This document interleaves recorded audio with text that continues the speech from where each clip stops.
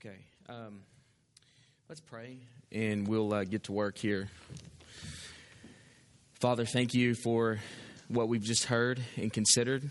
We give you praise for the way that you have put this mission on Dwayne and Kimberly's heart, and that their children are excited about this and anticipating this. We pray for your rich blessing upon them and ask that this would be just amazing, that you would be preparing some just absolutely phenomenal work for them in the months to come. We are so grateful for this. So, Father, help us as we look now at your word, and pray that this would be helpful to us and encouraging and challenging for us as a body. In Jesus' name, amen.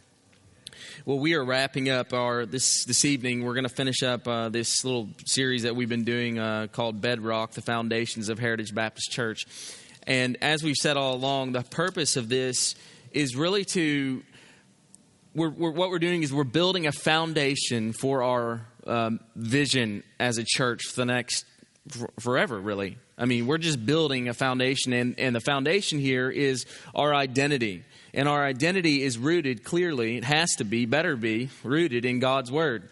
What has God called us to be as a church? I mean, and I've been saying all along, ever since this series got started, that, really what we're talking about in terms of identity markers is true of any church in the world. So that this is transcultural stuff. Gospel-centered is transcultural. I mean, what culture in the world is gospel-centered? Not important, right? The church is a family.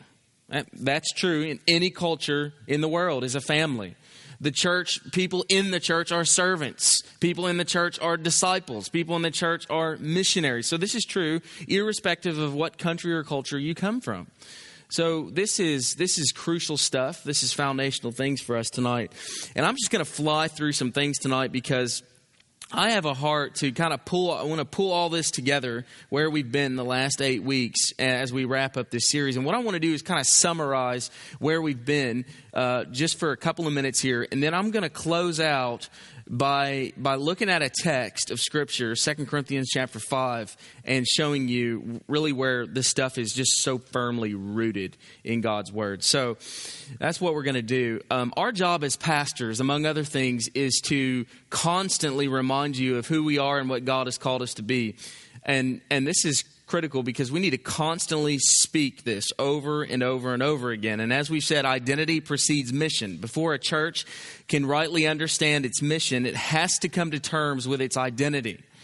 What we do flows from who we are. The identity of the church shapes the mission of the church. And that's why our mission statement starts this way: we exist to be. That's to be statement is an identity statement. We exist to be a gospel-centered community of worshipers. That's all identity, okay? So our mission statement really has two parts: identity and then the actual mission component.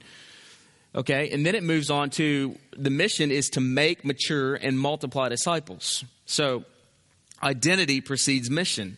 And that's what this series has been all about. We've been unpacking over these 9 weeks together our essential and biblical identity as a church. And like I said, this is what churches everywhere are called to be and to do. So tonight, what I want to do is give you a summary of where we've been and then look at 2 Corinthians 5.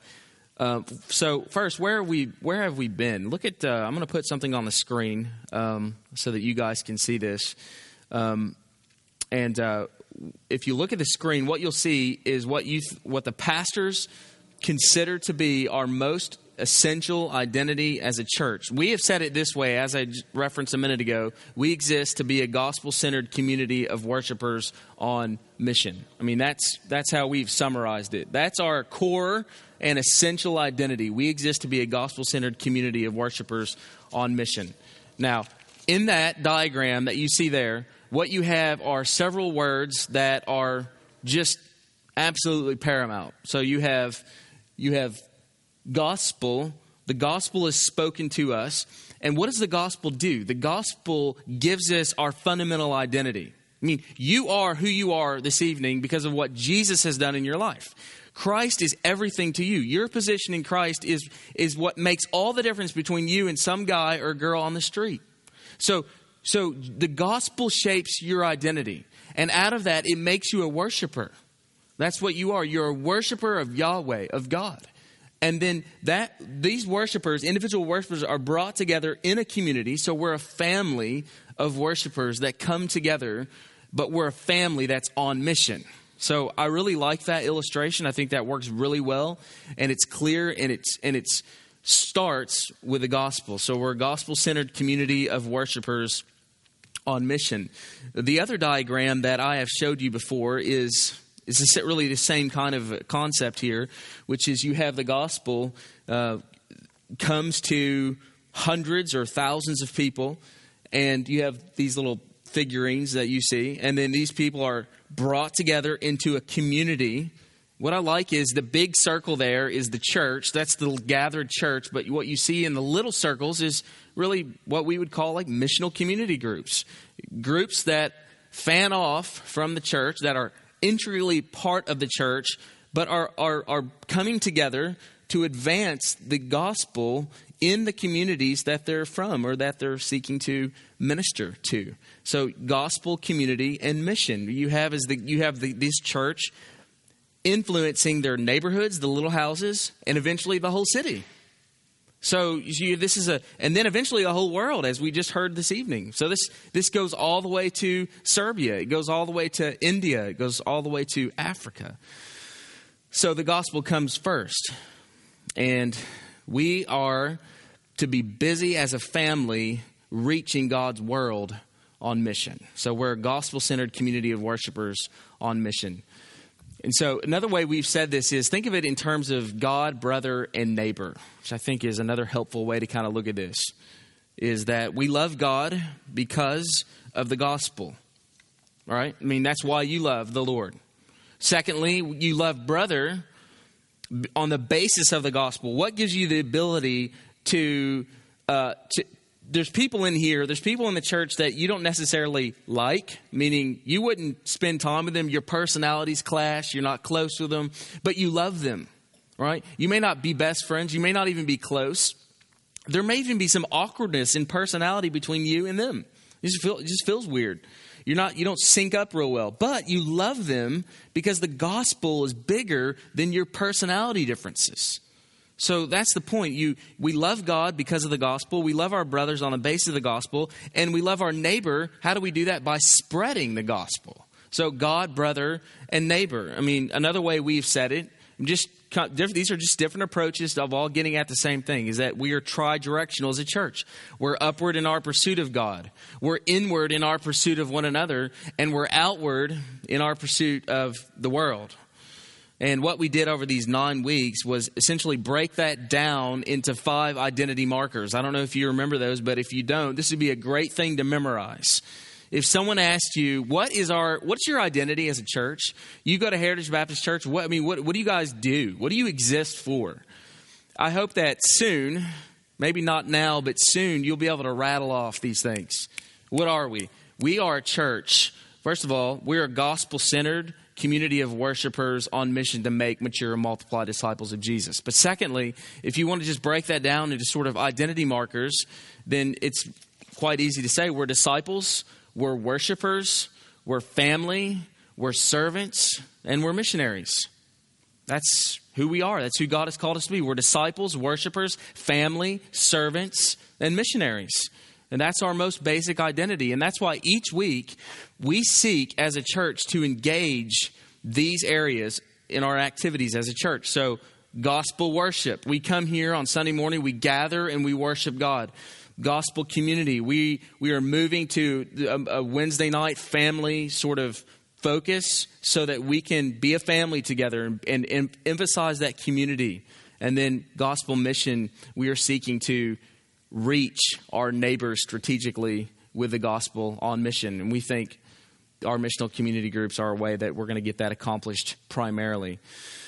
Why do we say that? Let me put a parenthesis in here. Because you might be operating with a paradigm that says, hey, I think sort of the plan for evangelism is invite people to church. And I would say certainly that's an okay plan. That's certainly part of God's plan and his mission. In that sense, it's a great plan in that God often uses his church that way. But you need to understand something. There's something naive about that assumption. And that is, we don't live... That worked 40 or 50 years ago in a far more strategic way than that works now. You say, well, I thought the Bible always worked in every culture and any tradition. Yes, but what happens is we have to be thoughtful about the culture we live in. We don't live in a culture anymore where you can just expect people to kind of come to church. I mean, we are just a few years behind England and Europe, and that place is dead. I mean, ask Dwayne, are the people just sort of walking into church in Serbia just for fun, just because they want to check it out? I mean, it just doesn't happen. We live in the Bible Belt of America, and it's dying here.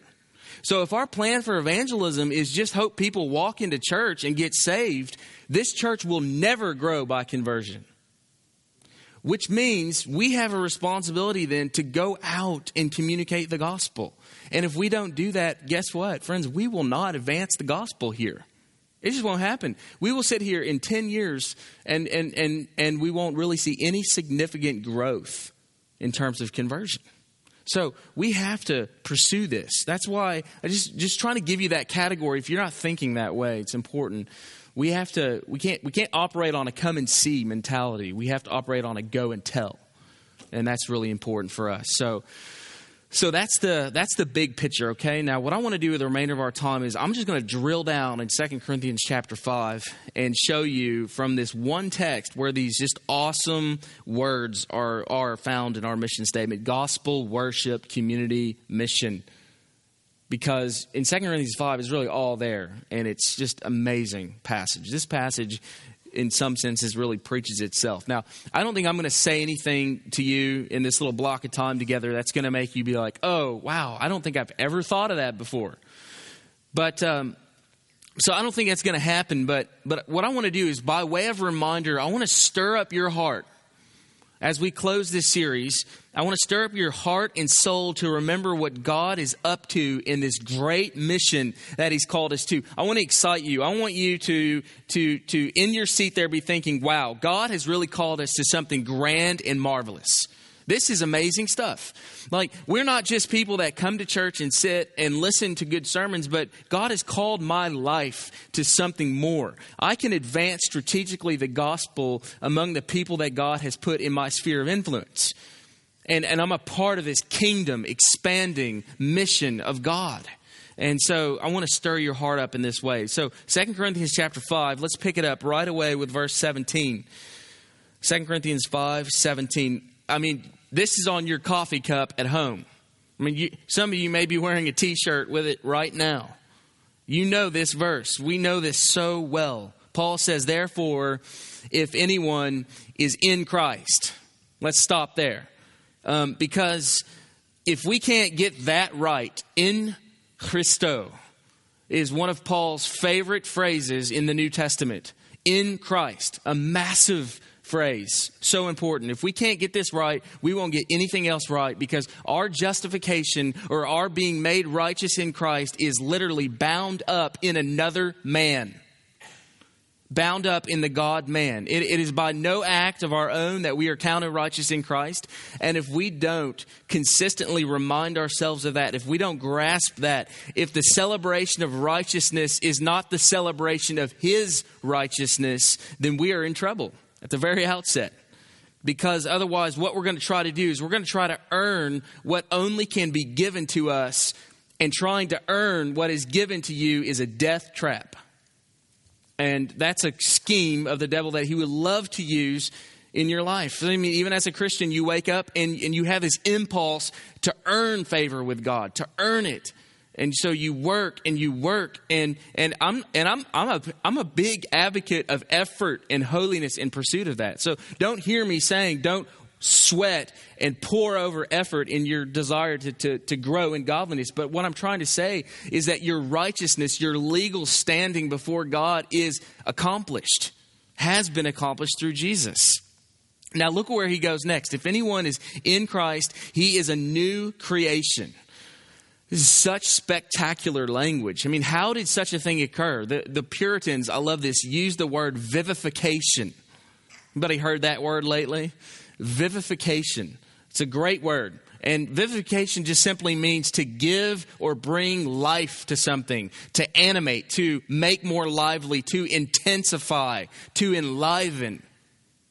And that's the word that the Puritans used. And this happens because we get caught up in this grand righteousness of Jesus, and that transforms the very essence of how we live our life. So we move from justification to sanctification as we get sort of swept up into Christ in union with Jesus. As we get saved or regenerated, something happens to us, is that new life comes. In fact, a new creation comes, and we become entirely new people.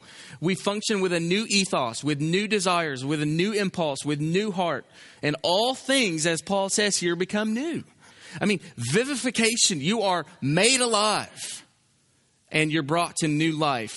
Spiritually, transforms the essence of who we are. So the gospel is, crystal clear in this passage.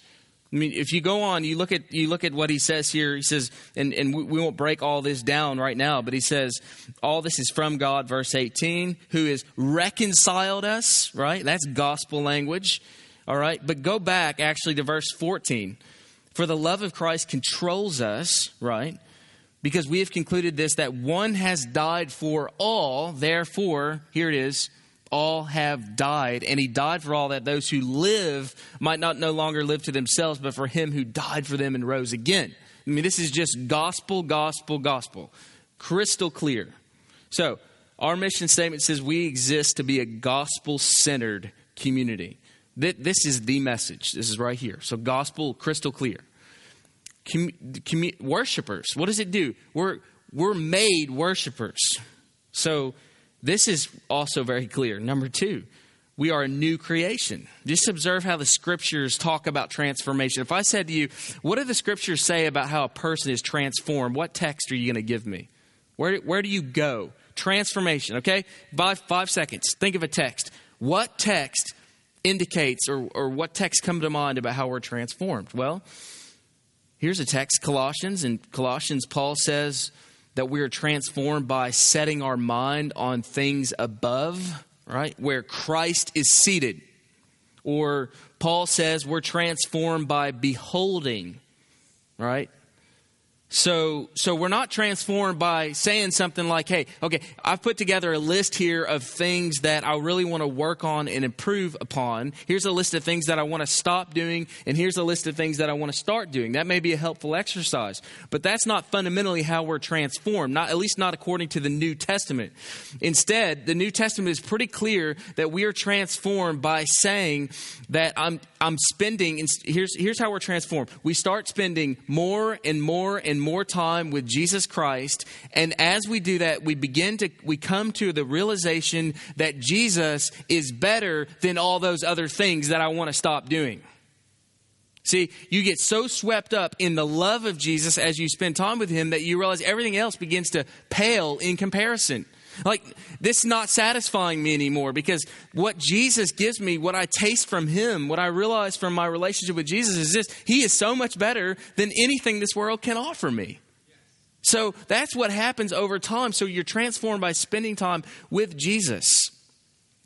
You know, often I've discipled a lot of young guys in college or through college ministry, and I was a part of discipleship. I've been discipled so much in my life by other men.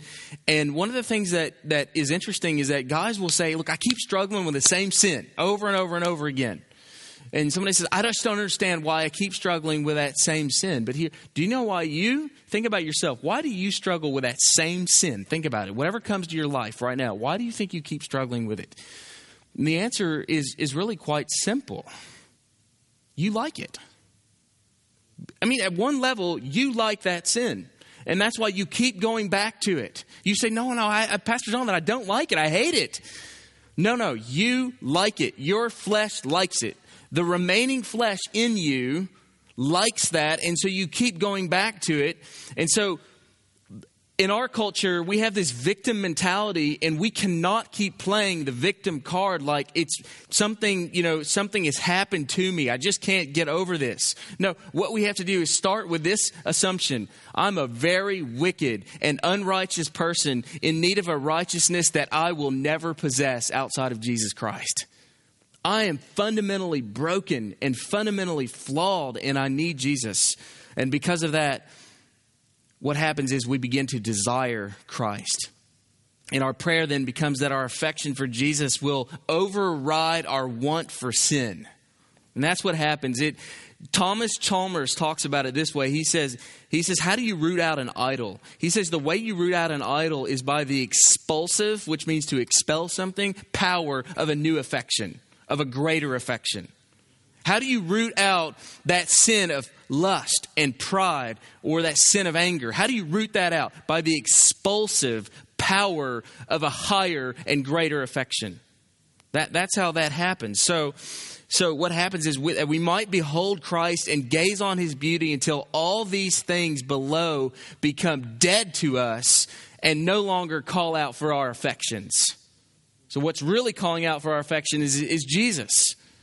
And that's only going to happen, folks, by spending time with him. And isn't that true? Like, there might be people that you don't really feel like a close affinity with. You don't really feel like you're going to be good friends with them. But when you start spending time with him, you come to the conclusion, wow, that's a really great guy. I mean, I really like spending time with him. And I didn't know he was so kind and so helpful. And you begin spending time with somebody, you love them more.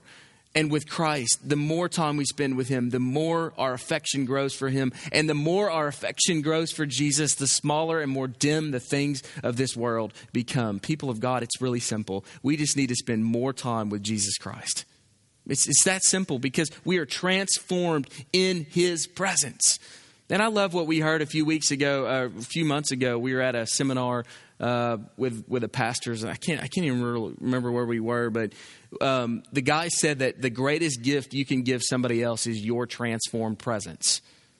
And when I first heard that, I thought, that sounds really cliche, like a Christian cliche. But it's not. Think about that statement. The greatest gift you can give somebody, is your transformed presence. If Jesus has impacted and totally revolutionized your life, and that is felt tangibly, palpably every day, when you get around other people, they feel that, they discern that. And so you're giving them, when you say that, I think embedded within that is the gospel. You're giving them words, not just your life, but words. You're communicating the gospel to them because you've been fundamentally changed by Jesus. So we desire Christ, and our affections begin to change, and that overrides our want for sin. I mean, this is just really John Owen 101. Anybody read John Owen, you'll know this is just John Owen 101, how we are changed and transformed from the inside out. I read this week for the first time ever his essay on communion with God, the Father, Son, and Holy Spirit. And it's really kind of a dense read, but the section on the Christ is really, really good. But Owen talks about this stuff over and over again. And this is the beginning of change. And if we don't get this right, then here's what happens actually. It ends up having an effect on our mission. How does getting the gospel right affect our mission?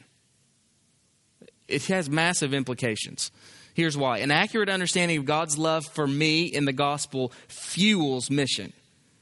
See, we are to press into Christ and be transformed by beholding the Son of God until old things pass away and all things become new. The question is, what are new? What's the new things here that Paul's talking about?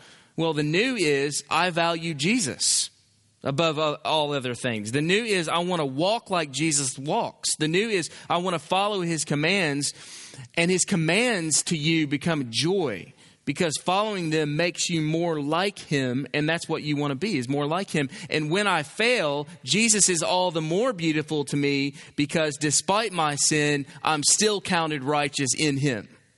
Amazing. And when you begin to understand that transforms the way you think about the world, and you are compelled to share that message with other people. If you don't get that mercy, though, and you don't understand that transformative effect, why would you be interested in really helping other people experience such transformation? See, there's a vital connection between what you have felt and experienced in terms of transformation and what you're willing to share and preach to other people. Because if this is having such a massive effect on your life, then you just can't help but to share that with other people. So this news, how great is this news of the imputation of righteousness in the wrath-absorbing cross of Jesus Christ? You cannot plumb the depths of the gospel. It blows the mind, so that you begin to think about all the implications of this. That when I blow it, tomorrow when I blow it, I have an example of God's love for me. When I absolutely fail tomorrow and I just miserably unravel, when that happens, God says to me, son, I already knew that you were going to do that, and that's why I gave you my cross, and that's why I sent you my son, so that you would know that in the end, you don't have any righteousness of your own, but it's all wrapped up in me. And he reminds you of Jesus. And it's when we understand the glory and the magnificence of Christ that we begin to make war on sin. What is your motivation for fighting sin? If it's not, I feel guilty when I do that merely. It's not, my wife is really bummed out when I act that way. It's not, it's what other people think. No. What drives you or should be motivating you is the fact that Jesus and his name are being defamed. It's not about you anymore. You're a new creation in Christ Jesus. It's all about him. Therefore, if anyone, again, Paul says here, if anyone is in Christ, he's a new creation. Old things have passed away and all things have become new. And just because I want to shoot straight with you tonight, I just got to tell you that does not happen overnight. Just remind you of this truth. I like to say to some people that sanctification is like trying to climb Mount Everest wearing a pair of shorts, a t-shirt, and flip-flops.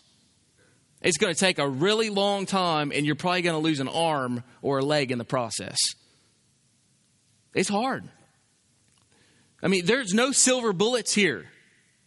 There's not like I think some of the Pentecostal tradition tries to put in a silver bullet of a spirit-filled life.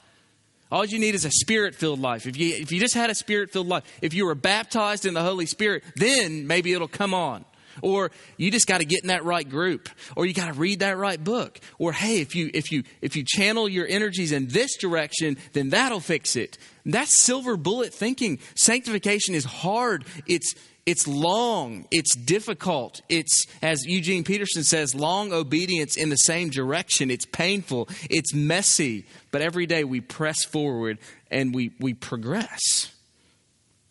All right, so now watch what happens next in this text, because something really awesome takes place with the text. Therefore, if anyone is in Christ, now notice the individual level here, okay, if anyone is in Christ, he is a new creation. The old has passed away. Behold, the new has come. Listen to verse 18. All this is from God, who through Christ reconciled. Give me the next word.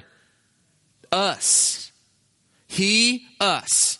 So there's a movement here from the individual level to the corporate level.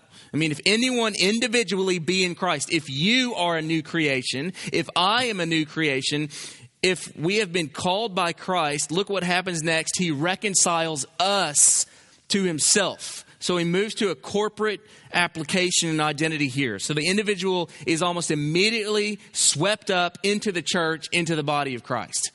This Lone Ranger Christian mentality that, man, me and Jesus, I'll just have a good quiet time every day. I can watch TV on church. I can pursue God in my quiet times, but I don't really need to come and worship with God's people. That mentality is so thick in our culture, isn't it? Now, we've been trained differently. We think differently as a church. We come here. We gather together. We value the body of Christ. But so many people in our society don't do that. Friends, you have an obligation as a Christian to help other Christians who have that Lone Ranger mentality leave that. because that's unbiblical Christianity. So the point is, the gospel saves us. And when it does, we're immediately drawn into community. So we have gospel worship community. Here it is. We're a community of worshipers together. We come together.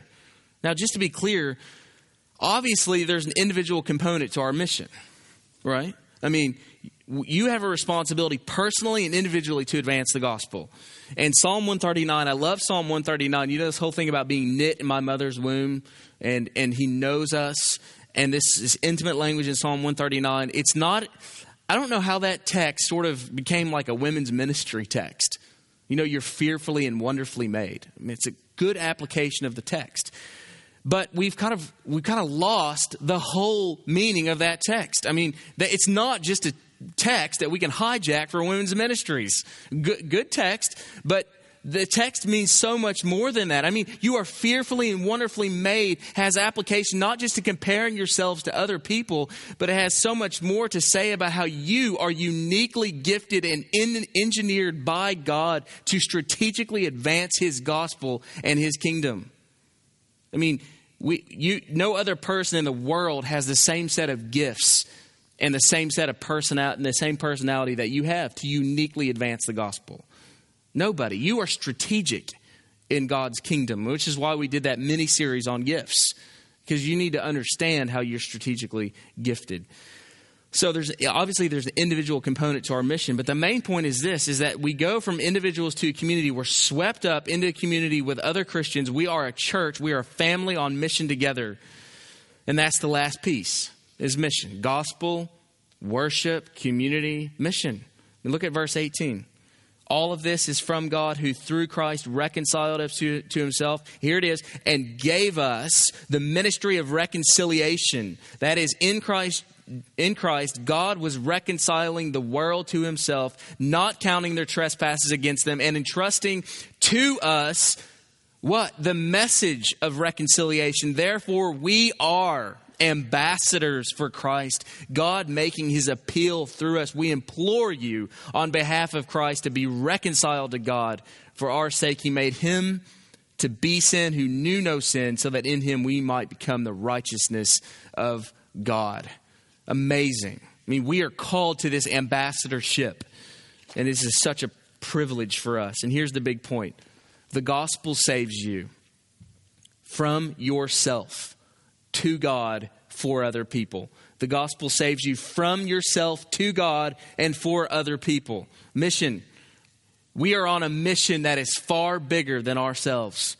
I mean, that's what the gospel does. It gets you and me outside of ourselves. You begin to see others rather than yourself. You begin to think for someone other than yourself. You begin to pray for people other than yourself.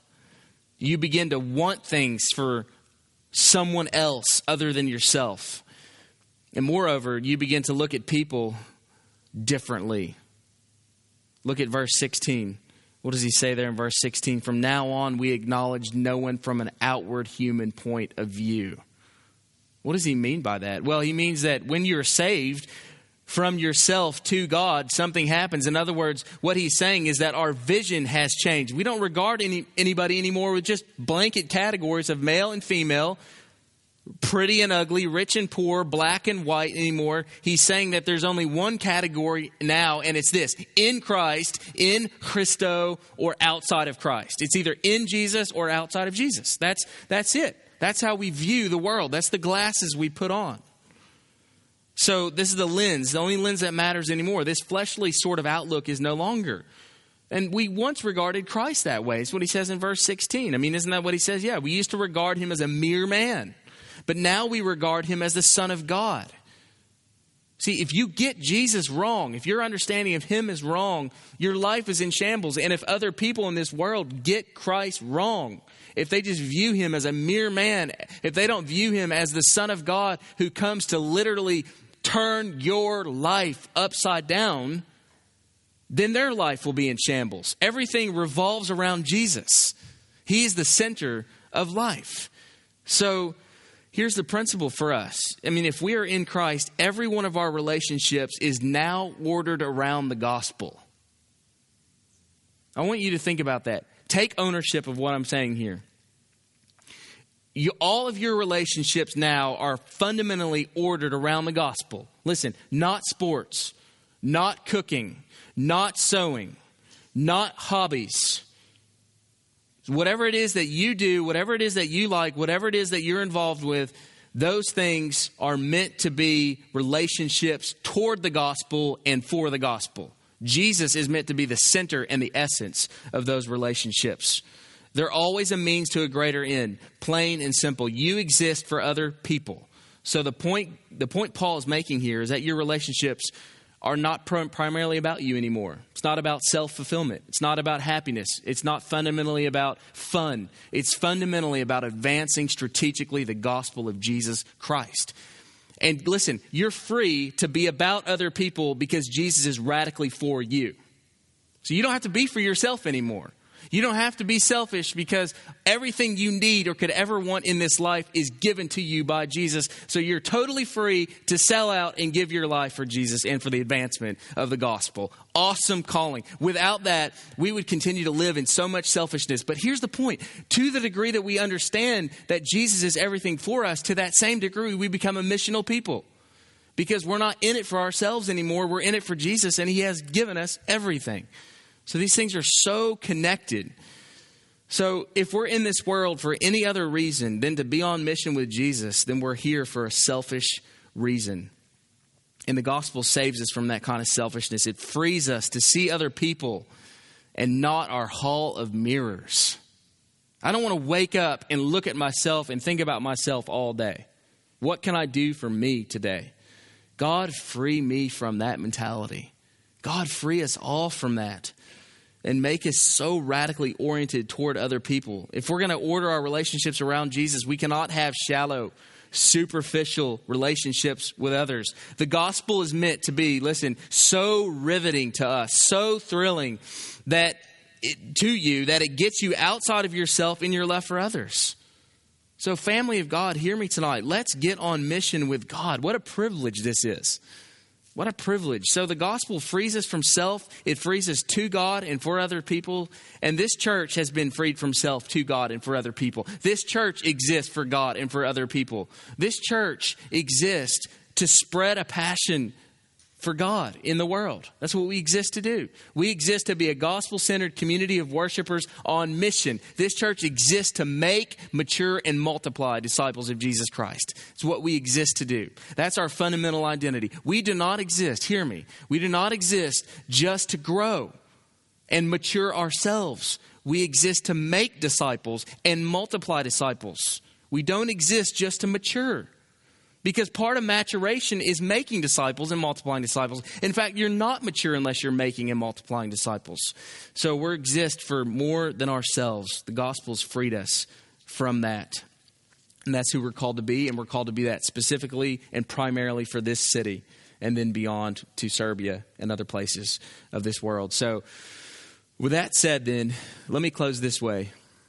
Every one of you who confesses Jesus as Lord has signed up for something way bigger than you ever dreamed. And I mean you who are corporate professionals or who work in the factory or drive a truck. You have signed up for something way more than you thought. If you're a homemaker, if you're a student, if you're a mom, to belong to Jesus is to embrace his missionary heart. Your heart was made for this. Your heart was made to embrace the global dimension of missional living. Listen to this. To the degree that we do not have a heart for this city, that we do not have a heart for the globe or for the world, that to that degree that we are not getting our arms around the lost and dying of this city, to that same degree we are sick in our souls. We're sick. You can take a church's temperature by looking at their pulse for mission. If the pulse for mission is weak, the church is sick. And that's just a fact. Because our souls were made to advance the mission of God. And if we're not doing it, we'll get sick. And many people do not know what's wrong with their souls. But friends, it's really quite simple. For a lot of us, what's wrong with our souls is that we're not doing what we've been fundamentally called to do. You're called to make disciples. That's what your calling is. And if you're not doing that, you're going to be sick. And we're going to be sick as a church. So verse 14, I just want to end with this because this is our motivation. Verse 14, Paul says, for the love of Christ controls us. I love that. It compels us. I mean, that kind of love will begin to express itself in tangible deeds. I mean, flesh and blood. I mean, get out of our seat deeds. I mean, go to the hospital and serve other deeds. Call up and offer the babysitting deed. Get up and put the pan on the stove and cook the meal deed. See? And invite the neighbors over and spend time with them. Invite them over and over and over again. You feel like this is not going anywhere. But you keep inviting them over because the love of Christ is constraining you. It's compelling you. And that you believe in your heart, oh God, I believe that if I keep being faithful and keep inviting that same neighbor over, that eventually he's going to come to know Jesus. Praise God. He's going to get saved. Help me to be faithful and press into that. That love compels us to get our arms around Owensboro for the glory of God. So, church, be encouraged, be stirred this evening, okay? This is our calling as a church. This is our mission. We exist to be a gospel-centered community of worshipers on mission to make, mature, and multiply disciples of Jesus Christ. There is no greater plan for your life. There's no greater calling that you could possibly be called to than this. And just like Joyce Goodwin had a massive influence in Pamela's life, just like that happened, who are you going to have a massive influence on? I just believe that. Who you're sitting there, you're saying, you've got 2 or 3 people in mind. Who is that? Who are those people that you can reach? May God help you. And we'll help you as pastors. And pray for us because we're to be busy making disciples too. So let's do this together as a family and let's advance God's mission. We have exciting days ahead of us. I'm so thrilled for what God will do through us. Let's pray. The main thing is let's intercede. Let's be on our knees. Let's be on our faces before God. And let's ask him to do marvelous things through us because we exist to do great things for Christ and his glory. Let's pray.